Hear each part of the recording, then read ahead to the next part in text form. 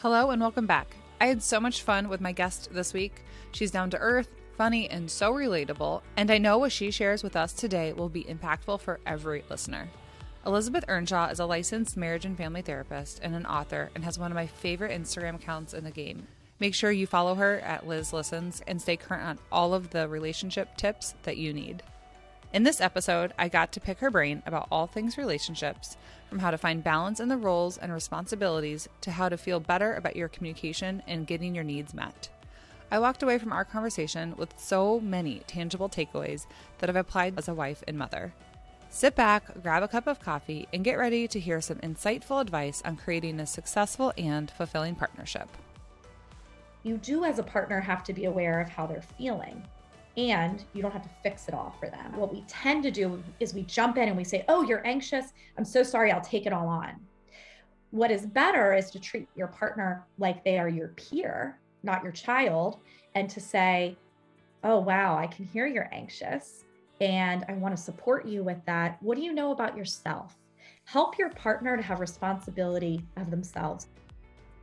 In this episode, you'll learn what the mental load is for women and how to collaborate and manage it with a partner rather than taking it all on your shoulders.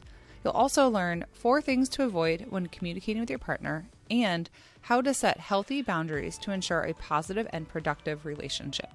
Be sure to check out the show notes to find out where you can connect with Liz and her awesome resources. Welcome to another episode of Well, Not Perfect.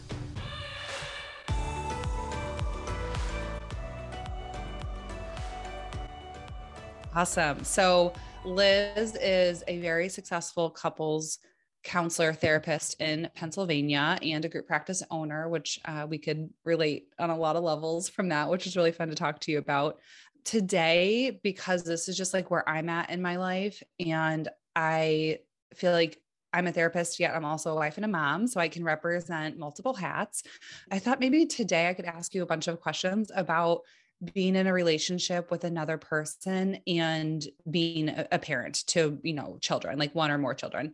So one of the questions that I've recently been talking to my friends about is how responsibilities get divided up when you are traveling with your partner and your kids, and the balance feels unbalanced. So just speaking from me and my friends, the moms that I'm representing, not saying that this is just a general gender thing, this is just like me and my friends, is how you travel and it feels off balance. So example is like packing, unpacking, snacks, water, tickets, luggage. So if you feel as a mom that you're doing most of the work on travel, how do you talk to your partner about it when you know they're anxious travelers?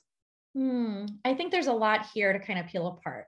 The first is that piece around, and you said that generally it might not be the woman, but generally it is cisgender women who are falling into this trap. Because of the way that we're socialized, we are socialized to take on something called the mental load. So the mental load is all of the things that you have to think about, right? And be aware of.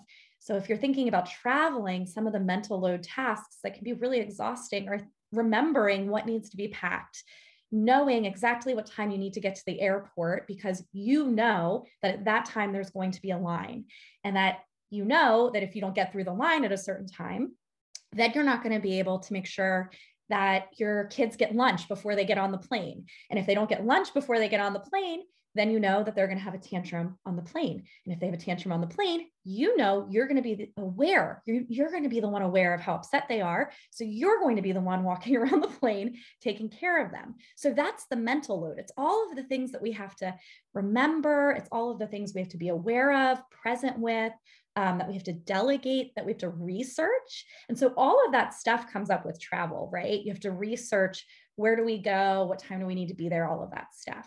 So that's one piece of it, is that women are socialized from a young age to be aware of all of this mental load stuff and then to take it on.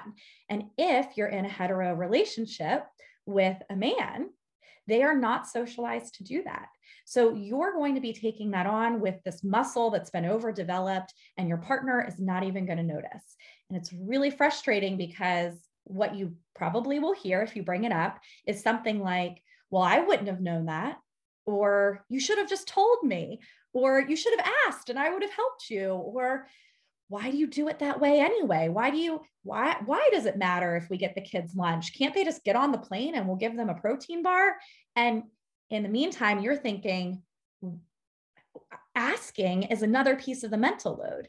I already did the research. So of course I know that we can't just give them a protein bar on the plane. So that's one piece of this is what do you do to navigate the mental load and bring that up with your partner so that that's more evenly distributed. And what we know from research is it doesn't need to be perfectly equal.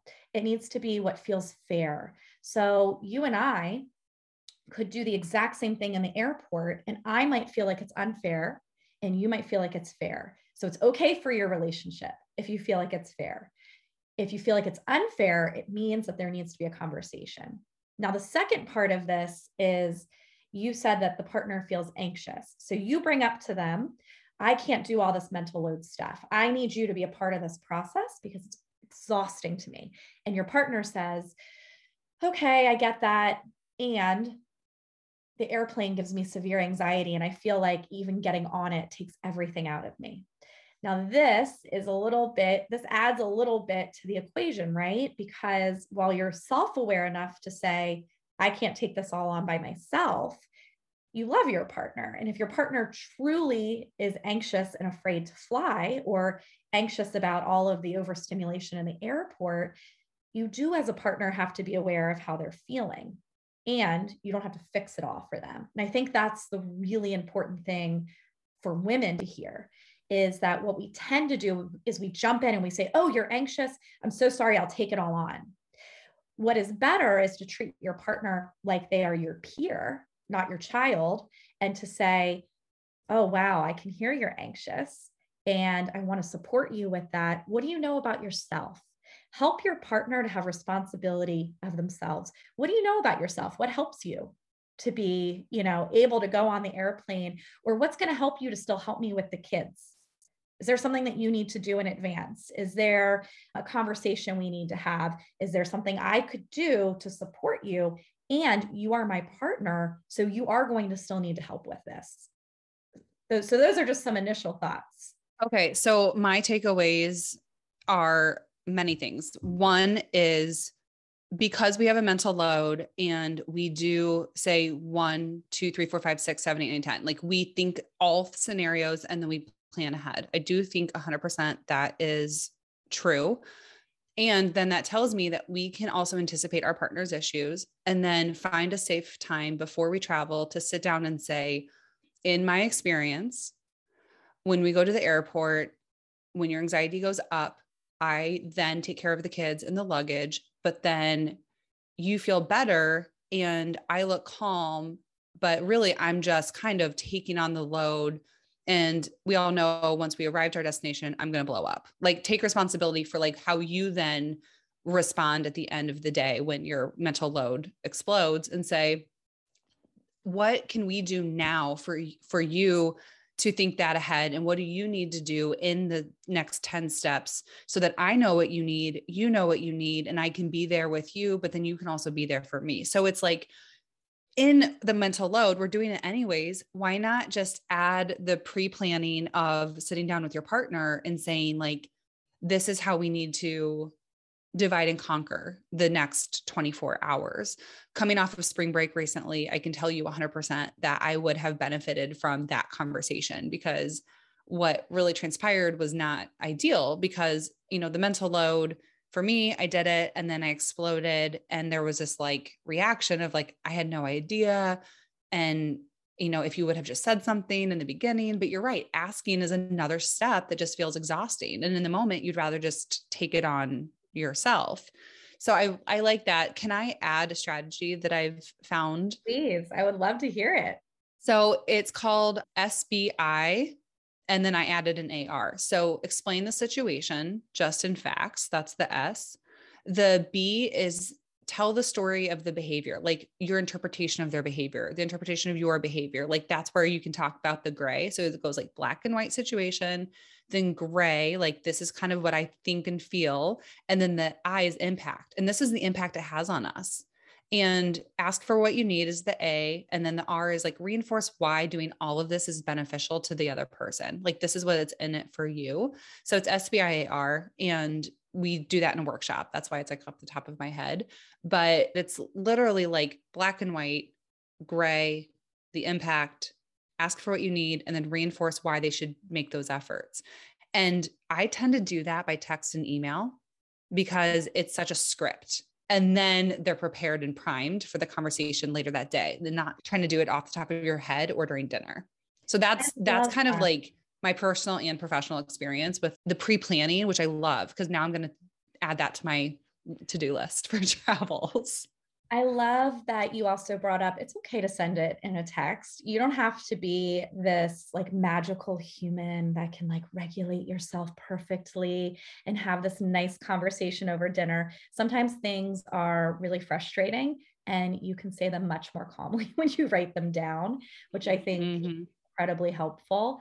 One of the pieces with the pre-planning is that you do have to do it, which is another piece of mental load, and it's frustrating. So people listening might be thinking, well, me having to even bring up this conversation is just a part of this entire process where I'm just doing all of the things. Unfortunately, to start shifting the socialization, you have to be willing to do some of that legwork, which is making what's invisible visible. And so when you're sitting down together, writing out a list of all the things that you know that you do can be really powerful. My husband and I, after our son was born, I was like totally up to my eyeballs in mental load. I was just exhausted by it. And as you know, and we both are this way, I work very hard. I have a business. And I remember reading like a cartoon about the mental load, and I shared it with my husband and said, this is what is happening in our relationship, and I'm exhausted by it. He kind of understood. He was like, yeah, I could see that, but he still wasn't seeing everything that was invisible to him. Like he truly didn't see it. And if you're struggling with this, I want you to almost enter into the conversation thinking, I don't think my partner sees any of this. I don't actually think they know that people have to research this. I don't think they actually know that it's not magical fairies who got all of the lunches together. In their mind, these things just happen for them because that's what's happened their entire life. And so something that we did was we saw a couples therapist, and she handed us a sheet of all of the things that happen in a home. And it was everything that happens in a home. You know, the things that have to be thought about, the things that have to be researched, the things that have to be remembered or to be aware of. And she handed it to him and she said, circle all the things you do on this list. And I think he circled like 3 things. It was like, I take out the trash, I do this other thing, I do this other thing. And then she was like, pass it to Liz. Liz, circle all the things you do on this list. And it was like, I remember the birthday parties. I plan the birthday parties. I call people to RSVP for the invitation. And so it was all of these circles. And that was the first time that my husband, and I think it was probably hard for him to see, but he looked at it and was like, oh my gosh, I don't think I was aware of how much you are fitting into a day. And so if even on this travel thing, you can make a list of all of those things you can do, and you want to do it factually. You don't want to do it critically, but just, hey, let's just look at this together. These are the facts. This is what I do. I want you to look at it. And can you take on some of these pieces? I'm happy to take on this, but these other 10 things, they're not what I'm good at, or they're not what I like doing. So who is going to do these other things? That list can make it really real. I like that too, because you may not be aware of all the things that you're doing either, because you're expressing all of these things from a person who's self-aware. You're a counselor. You have one more leg up on than most people, but even you looked at this list and was like, yeah, there's 15 more things I did that I didn't realize. Of course I'm anxious. Of course I'm stressed. Of course I'm overwhelmed. So you having that awareness is an example of probably how people really would have a great experience and seeing what's really going on.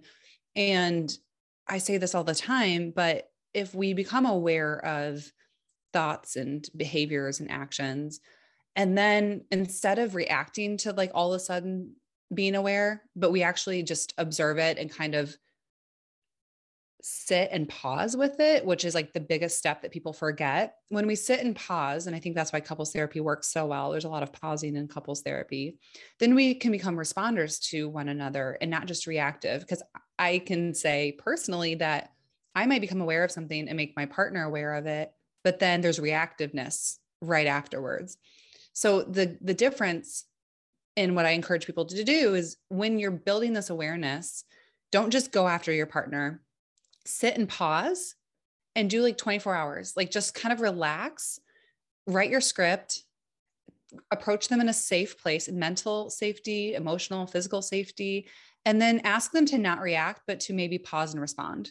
So I tend to kind of prime my partner and say, I want to tell you something. I'm going to ask that you not react to it and sit and just pause and then respond when you feel really good about what you're going to say. And if you do that, right, the impact, like if you do that, I'll come to you faster. I'll be less explosive. And at the end of the day, like we'll be better. And like, don't we want to be better? So I try to do that like SBIAR thing, but really to your point is like, you have to become aware and you have to make sure that the other person's aware, but don't threaten them. Like, I'm aware of all these things because I listened to a Well Not Perfect podcast and now you need to change. And I don't want to set people up to have a fight with their partner because I don't know about you, but like I've watched reality TV and then like gone after my husband and like said something because I saw it on TV and I was like, you do this too. Yes, So we need to exactly. slow down, right? And just I kind of don't like, want no, this is an emergency. I don't want people to leave this podcast and say, I just listened to this podcast and you do this thing. So there's 4 things I want to tell you to avoid when you're bringing this up with your partner. Okay. I'm ready. I'm going to write them down. Yep. Criticism, which is exactly what you were just talking about, is you don't want to point a finger. Mm-hmm. You are so unaware, or you never helped me. A trick to know that you are being critical is using absolute terms. So if you're saying things like never or always, you are being a critical person, because the reality is that no one is never or always anything. And even if they are, you are setting them up to be defensive, right? So by saying something like, you never help at the airport, and I just listened to this podcast and it told me that you never take on the mental load, you are going to be setting yourself up for an argument, because your partner is going to tell you about the one time that they did help at the airport. And so what you're concerned about isn't even going to be heard. So you want to avoid criticism. Instead of criticism, you want to do exactly what Audrey was just talking about, which is we call it gentle startup, but it's the same type of thing. You want to be able to just say what the fact is. I've noticed that when I'm at the airport, I have this huge checklist of things to do, and I feel really overwhelmed by that. Talk about yourself, not them. People can empathize with you more when you say, I feel really overwhelmed, instead of I feel like you're a jerk, right? So I feel really overwhelmed. I feel frustrated. I know at the end of it, I'm going to blow up and I don't want to blow up. And then here's what I need and why. I really need us to sit down and look at all of the tasks next time. That way you and I don't get in a fight.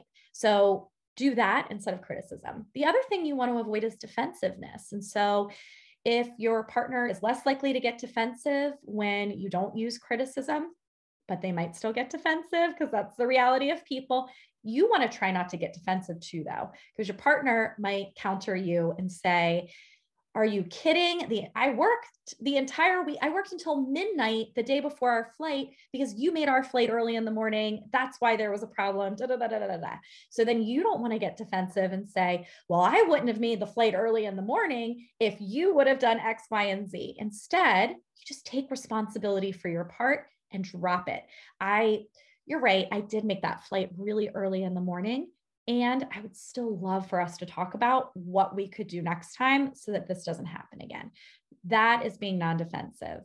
You also want to make sure you avoid just withdrawing. So sometimes what happens is we say something that's really important to us, like, I want us to figure out how to delegate all of this stuff better. And the other person shuts it down, and then we get silent and we say, forget it. And we either keep taking on what we're taking on, or we punish in our silence. Oh, well, next time we go to the airport, I'll see if they even remember to pack their shoes. And we like leave the shoes out until they pack them. So you want to avoid that. And then the final thing you want to avoid is contempt. Contempt is criticism supercharged. And that is something that I think people do after they listen to a podcast or they see something on a reality show, is they become contemptuous, which is pushing down on the person. So criticism is pointing directly across. You never help me. Contempt is, you should be ashamed of yourself. You are just like those losers on TV. You are just like these terrible husbands that I heard people talking about on the podcast. That's punching down at your partner, and it's actually semi-abusive. So when you're bringing all of this up, if you can avoid these four things, being critical, getting defensive, getting silent, pushing down on the person, then you're more likely to be heard. And the conversation is going to be about the problem instead of how crappy your partner is. And the problem is that there's too many things to do and that they're not visible for everybody. That's the problem. The problem is not that your partner is a big loser who hates you and doesn't want to help. Yeah. So taking things that are invisible, which is in your mind, and making them visible, because we don't want the expectation that people are going to read our minds. Yeah. And the awareness of that is important. So if you made a column, one is how I respond to my partner and how do I react to my partner? Because the four that you described is like reactive nature. So if you designate between those two things, then your awareness will go up, and then you have to hold yourself accountable. If all of a sudden you are reactive, that you then take a step back and cool off and come back and try to do some repairing. Throughout my 10 years as a therapist, I've learned a thing or two about growth. I've had the honor of supporting clients in becoming more resilient people, overcoming obstacles, and achieving their goals. What I've learned through this process is that there are 5 essential steps in every growth journey. With the goal of making personal growth accessible to all, I use these steps to create a planner series so that anyone can work on their growth anytime and anywhere. Each step includes pages of insight and skills from my personal and professional experiences and ends with 30 days of space for you to practice what you've learned. Personal growth isn't a quick process, but this series is designed to make it easy and fun. Learn more at www.simplybecounseling.net/planners. And be sure to check out the subscription option, which gets you a planner delivered to your door every month for the next 5 months. Since you're a Well Not Perfect listener, you can get 10% off on any order using code WELLNOTPERFECT. There's no better day than today to tap into your own growth and resiliency. Okay, my next question is similar to the mental load of traveling. What about the mental load, well, maybe emotional load of carrying the family's emotions and managing multiple personalities, and even maybe a child with special mental or physical needs, or a husband or a partner or a wife that have mental health needs? How do you help or suggest people to unload a little bit of that responsibility and share it when it seems like maybe one person is the carrier in a family? It's really hard, and I'm all for being realistic. So I think that the easy advice is like, well, just don't do it all. And people will be like, that sounds lovely. But when you're in the middle of an airport and your child is having a tantrum in that moment, you can't just necessarily feel comfortable walking away from it, right? Like it's really, really hard in practice. I think that there's a couple things that you can do that are really important. And again, I'm all for like sitting and pausing and reflecting. But one thing, and I had to talk about this in my own therapy, is like, how much do you actually have to take on versus how much are you taking on because that's a part of your identity? Oh, right. Yeah. And so, for example, I used to be like the manager of my friends, where we would be out to dinner, and I see you smiling because you can probably relate. I think this is like a therapist quality, but we'd be like out to dinner, and I would see at the corner of my eye that so-and-so was getting frustrated with what the other person in the other corner of my eye was saying. And I would do things to diffuse it, right? Like I would be like, oh, Brittany, I love this song. Do you want to get up and dance now? Or like, hey, will you go to the bathroom with me, Sarah? so I'm like diffusing the situation that like nobody's asked me to diffuse, which is a situation amongst adults and might not even actually turn into anything. And if it does, they can handle it on their own, right? And I remember talking about this with my therapist. Like, I never have fun out with my friends because everybody's always getting upset with each other and I'm navigating it. And she was like, well, who gave you that job? Like, nobody's paying you to do that. Nobody told you you have to do it. What would happen if you didn't? And so something I often ask people to do with the adults in their lives, their partner, their friends, is don't manage it. Be loving. You know, if that fight had broken out between the two friends, I can be loving. I can say, hey guys, like, why don't we take a little break? Or like, does either of you want to walk with me? I'm here with you, but I'm not going to like prevent you from getting upset with each other. And so when you're thinking about your partner, that's another adult. And you might see out of the corner of your eye, wow, they're getting like really frustrated with the person who is at the gate, or they're starting to feel like they can't get on the plane. How can you be loving and not be their parent? That's like very different. It reminds me so much of what you said earlier, which is treat them like a peer, not like your children. Yes. And because we're talking all about parenting, I think if a group of people together in our age, if we're talking about our mid 30s, if some of them are parents, they're primed and tuned to kind of be managing behaviors. So they're like managing friends' behaviors as if they're our children. And if we don't consciously turn that off, it's going to become just, a damper on the night for us. We can't enjoy our night if we're acting like moms. Exactly. And your partner is not your child.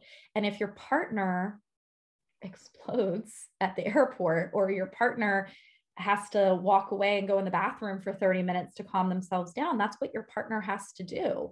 And again, you can be loving. You can reach out a hand and rub their back, or you can say, honey, I can see you're getting upset. Is there anything you need? But you can't prevent it. And honestly, sometimes people need to work through it to see the impact on themselves and to be able to feel what that feels like so that they can change it over time. By me preventing my friends from getting upset with each other, they never got upset with each other. And then they never actually worked out whatever the tension was. So managing your partner is something you shouldn't be doing. And you can plan ahead again, and you can say, I know the airport's a really difficult spot for you. I keep using the airport example, but I know it's something that brings you anxiety. Like, what do you need? You have to help the adults problem solve and not be the one that's like, how can I fix it for you? Or I'll pack all your favorite snacks so that like when we get in there, I can like help you calm down or whatever it is. But what do you think you need when we go to the airport? You're putting that problem solving into them and you're treating them like an adult peer. Now, children are different. They're not an adult peer, but your partner needs to be in on it with you. Hey, we know that our kid struggles with X, Y, and Z. So what are we going to do together to navigate that? And one of my favorite ways of thinking about this that I learned a long time ago in school was to think about different baskets of behaviors. So there's some behaviors that your kid's going to have that are in the basket of like, we just tolerate it. We don't love it, but we just tolerate it. So they'll probably sit on the floor instead of sitting on the chair. And I'm not even going to fight with it. I'll even hand them a blanket and say, have fun down there, whatever. Those are the things you're just not even going to waste your energy on. Now there's behaviors that you can prevent. So that's the type of thing you're doing with your friends that you shouldn't do with your friends, that you can do with your kids because they're kids. And so that they start doing their little goofy mannerisms. Like, my son starts making up words when he's about to get really bananas. So he'll be like, no, in the corner. And I'm like, okay, it's prevention time. Mm-hmm. But I bring my husband in on that. I say, do you see what he's doing right now? I don't leave it to myself. Do you see what he's doing right now? My husband will be like, oh yeah, I see that. And I'm like, okay, what are we going to do to prevent it? Can you take them to the bathroom really quickly? Can we make a joke? Can we hand them a book? Can we switch the activity? So there's prevention things. And then there's things that we have to respond to. Like, we can't prevent them. We don't know that they're going to happen. The other day we were walking and my son just decided to like knock over everything on a table. I couldn't have prevented that. It just came out of nowhere because he's 4 years old and very impulsive. And so in those moments, sometimes it is only on me to fix it. And sometimes you have to ask for help. And if my husband was there at the moment, it would have been something like, I can't, I'm at my wit's end right now. I'm really overwhelmed. I'm going to walk away. Here's his hand. And actually walk away. Something that women do is they don't let people help in the way that they can be helped. They want to do it exactly as they want to do it. And so often one of the biggest things you have to do is be willing to let the other person respond in their own way. In Their those own moments. way. Yeah. In their own way, not in the way that you think is best. Yes. And so when I don't get my husband to help, it's because I don't want him to do it in his way, even though I'm about to explode. I'm about to be like, I hate this family. I'm never going on a vacation with you again. Instead of just saying, here's his hand, have fun. In whatever way you deal with it, you deal with it. I'm going to walk and get a coffee really quick. It reminds me of boundaries. So if you walk away, the boundary is that you're not going to go back in and tell your husband or partner that they're doing it wrong.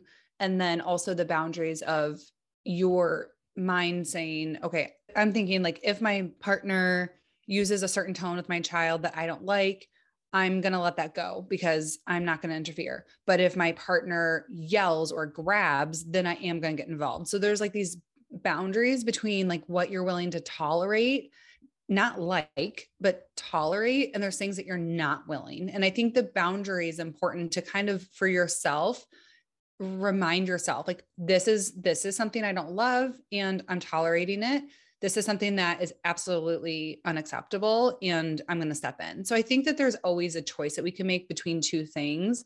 But when you create that line in your head, it just seems to be a little bit easier for you to follow through and not feel like you're just winging it, that you've thought through ahead a little bit.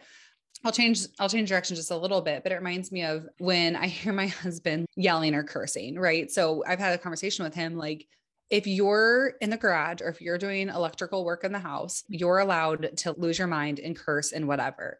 But if you're grilling or cooking and you overcook the hamburger, I don't want you using that language because one, I feel like I can teach my kids, dad's tinkering with the electricity. If he curses, whatever.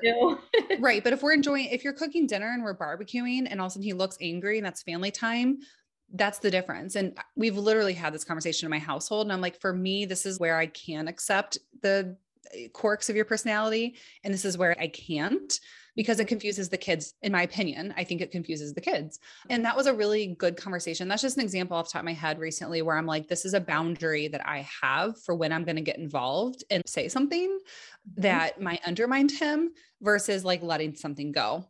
Because that's recently been something we've been kind of deciding, like, how are we going to use language in the house with kids who are, obviously verbal and parrots. Yeah. Yeah. We have very similar where it doesn't have to be a blanket boundary. It's not like you're never allowed to get angry or you're never allowed to curse. And I like that you use the why there, right? Like, it's like these two differences make sense. One is you're by yourself doing a high stress activity. It is genuinely frustrating and you're not really disrupting the environment of what other people are doing because you're doing this thing on your own. And that's okay to like express yourself in whatever way. This other thing is an environment we're all building together. And when you start to curse and all of that, it gets confusing because it expresses that you're not enjoying your time with your family. And whether that's what it is or not, that is what it's expressing. And it's also kind of modeling that this is like a low risk behavior, but it's making you that angry, right? Like, or this is like a low risk event. Like all you're doing is grilling a burger, like just throw it out. If it didn't do the right thing, we can fix it. I think another way to think of that line is, when does your partner truly need help versus that's just you wanting to do it your way? If you're uncomfortable. Like, what is your discomfort as the person watching versus like, are they truly in pain? And yeah, I agree with you. Because like, there's moments where I correct my husband, but my husband wasn't actually internally out of control or upset. He was just doing it different, right? Like, he wasn't using the therapy words that I would use and blah, blah, blah. But like, really inside of his body, he felt okay, which is very important. Is if you feel okay inside of your body, your kids sense that. So your partner doesn't have to say things perfectly as long as they seem like they're safe within their body, right? So my husband might say something that I would like not ever teach a parent to say, but he's not out of control. So I don't need to help him. He's got it.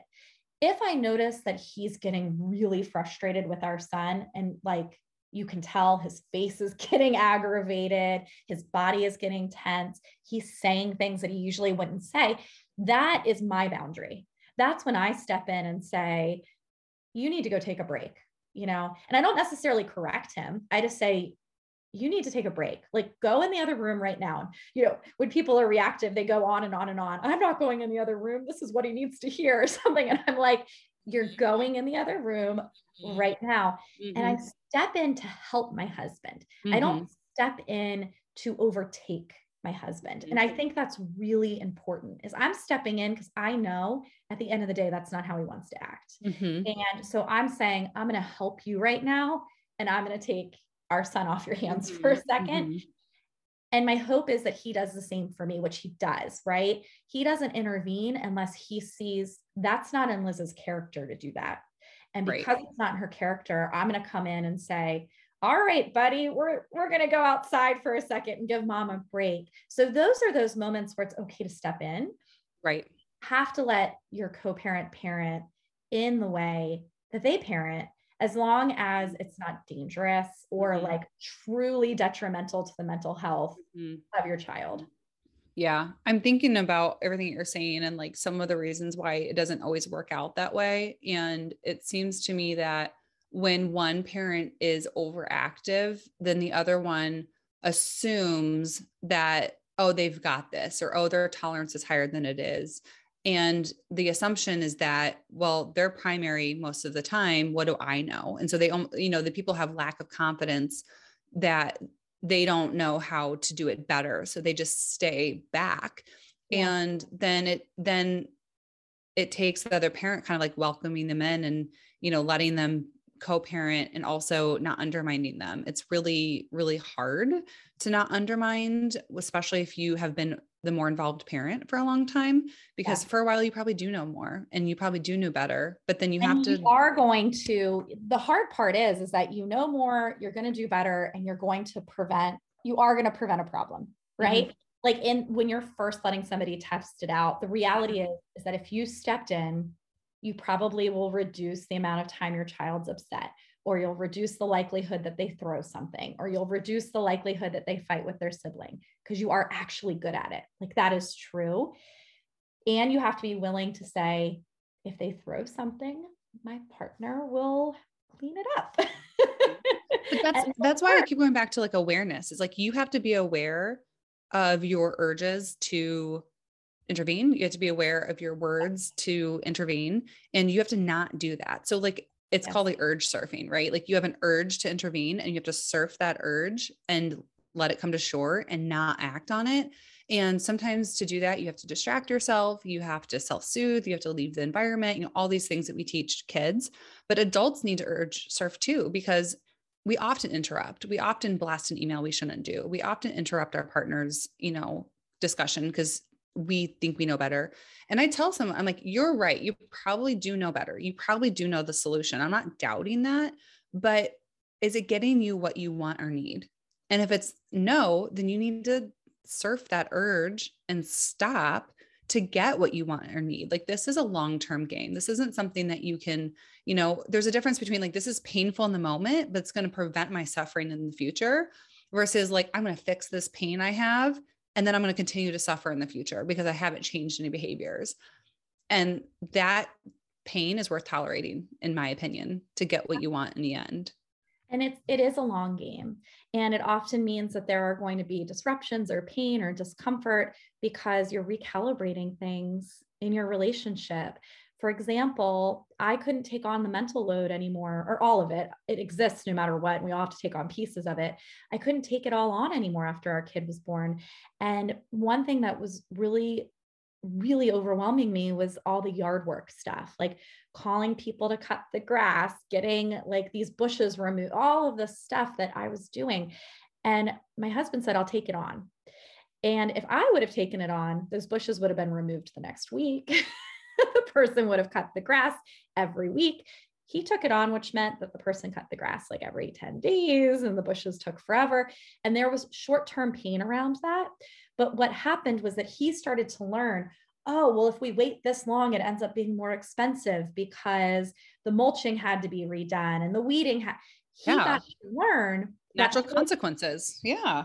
Yes. And these were all things that I knew because I had to learn that at some point. And now I don't have that mental load at all because he knows. He takes complete care of everything. He knows who to call. He knows. But if I would have kept stepping in and saying, this is taking too long, or I don't like the person you hired for that job, or they didn't do it right, I would have never been freed of that. And he would have never had an opportunity to succeed at it. So I had to live with, and this really hard for me, months and months of a messy yard.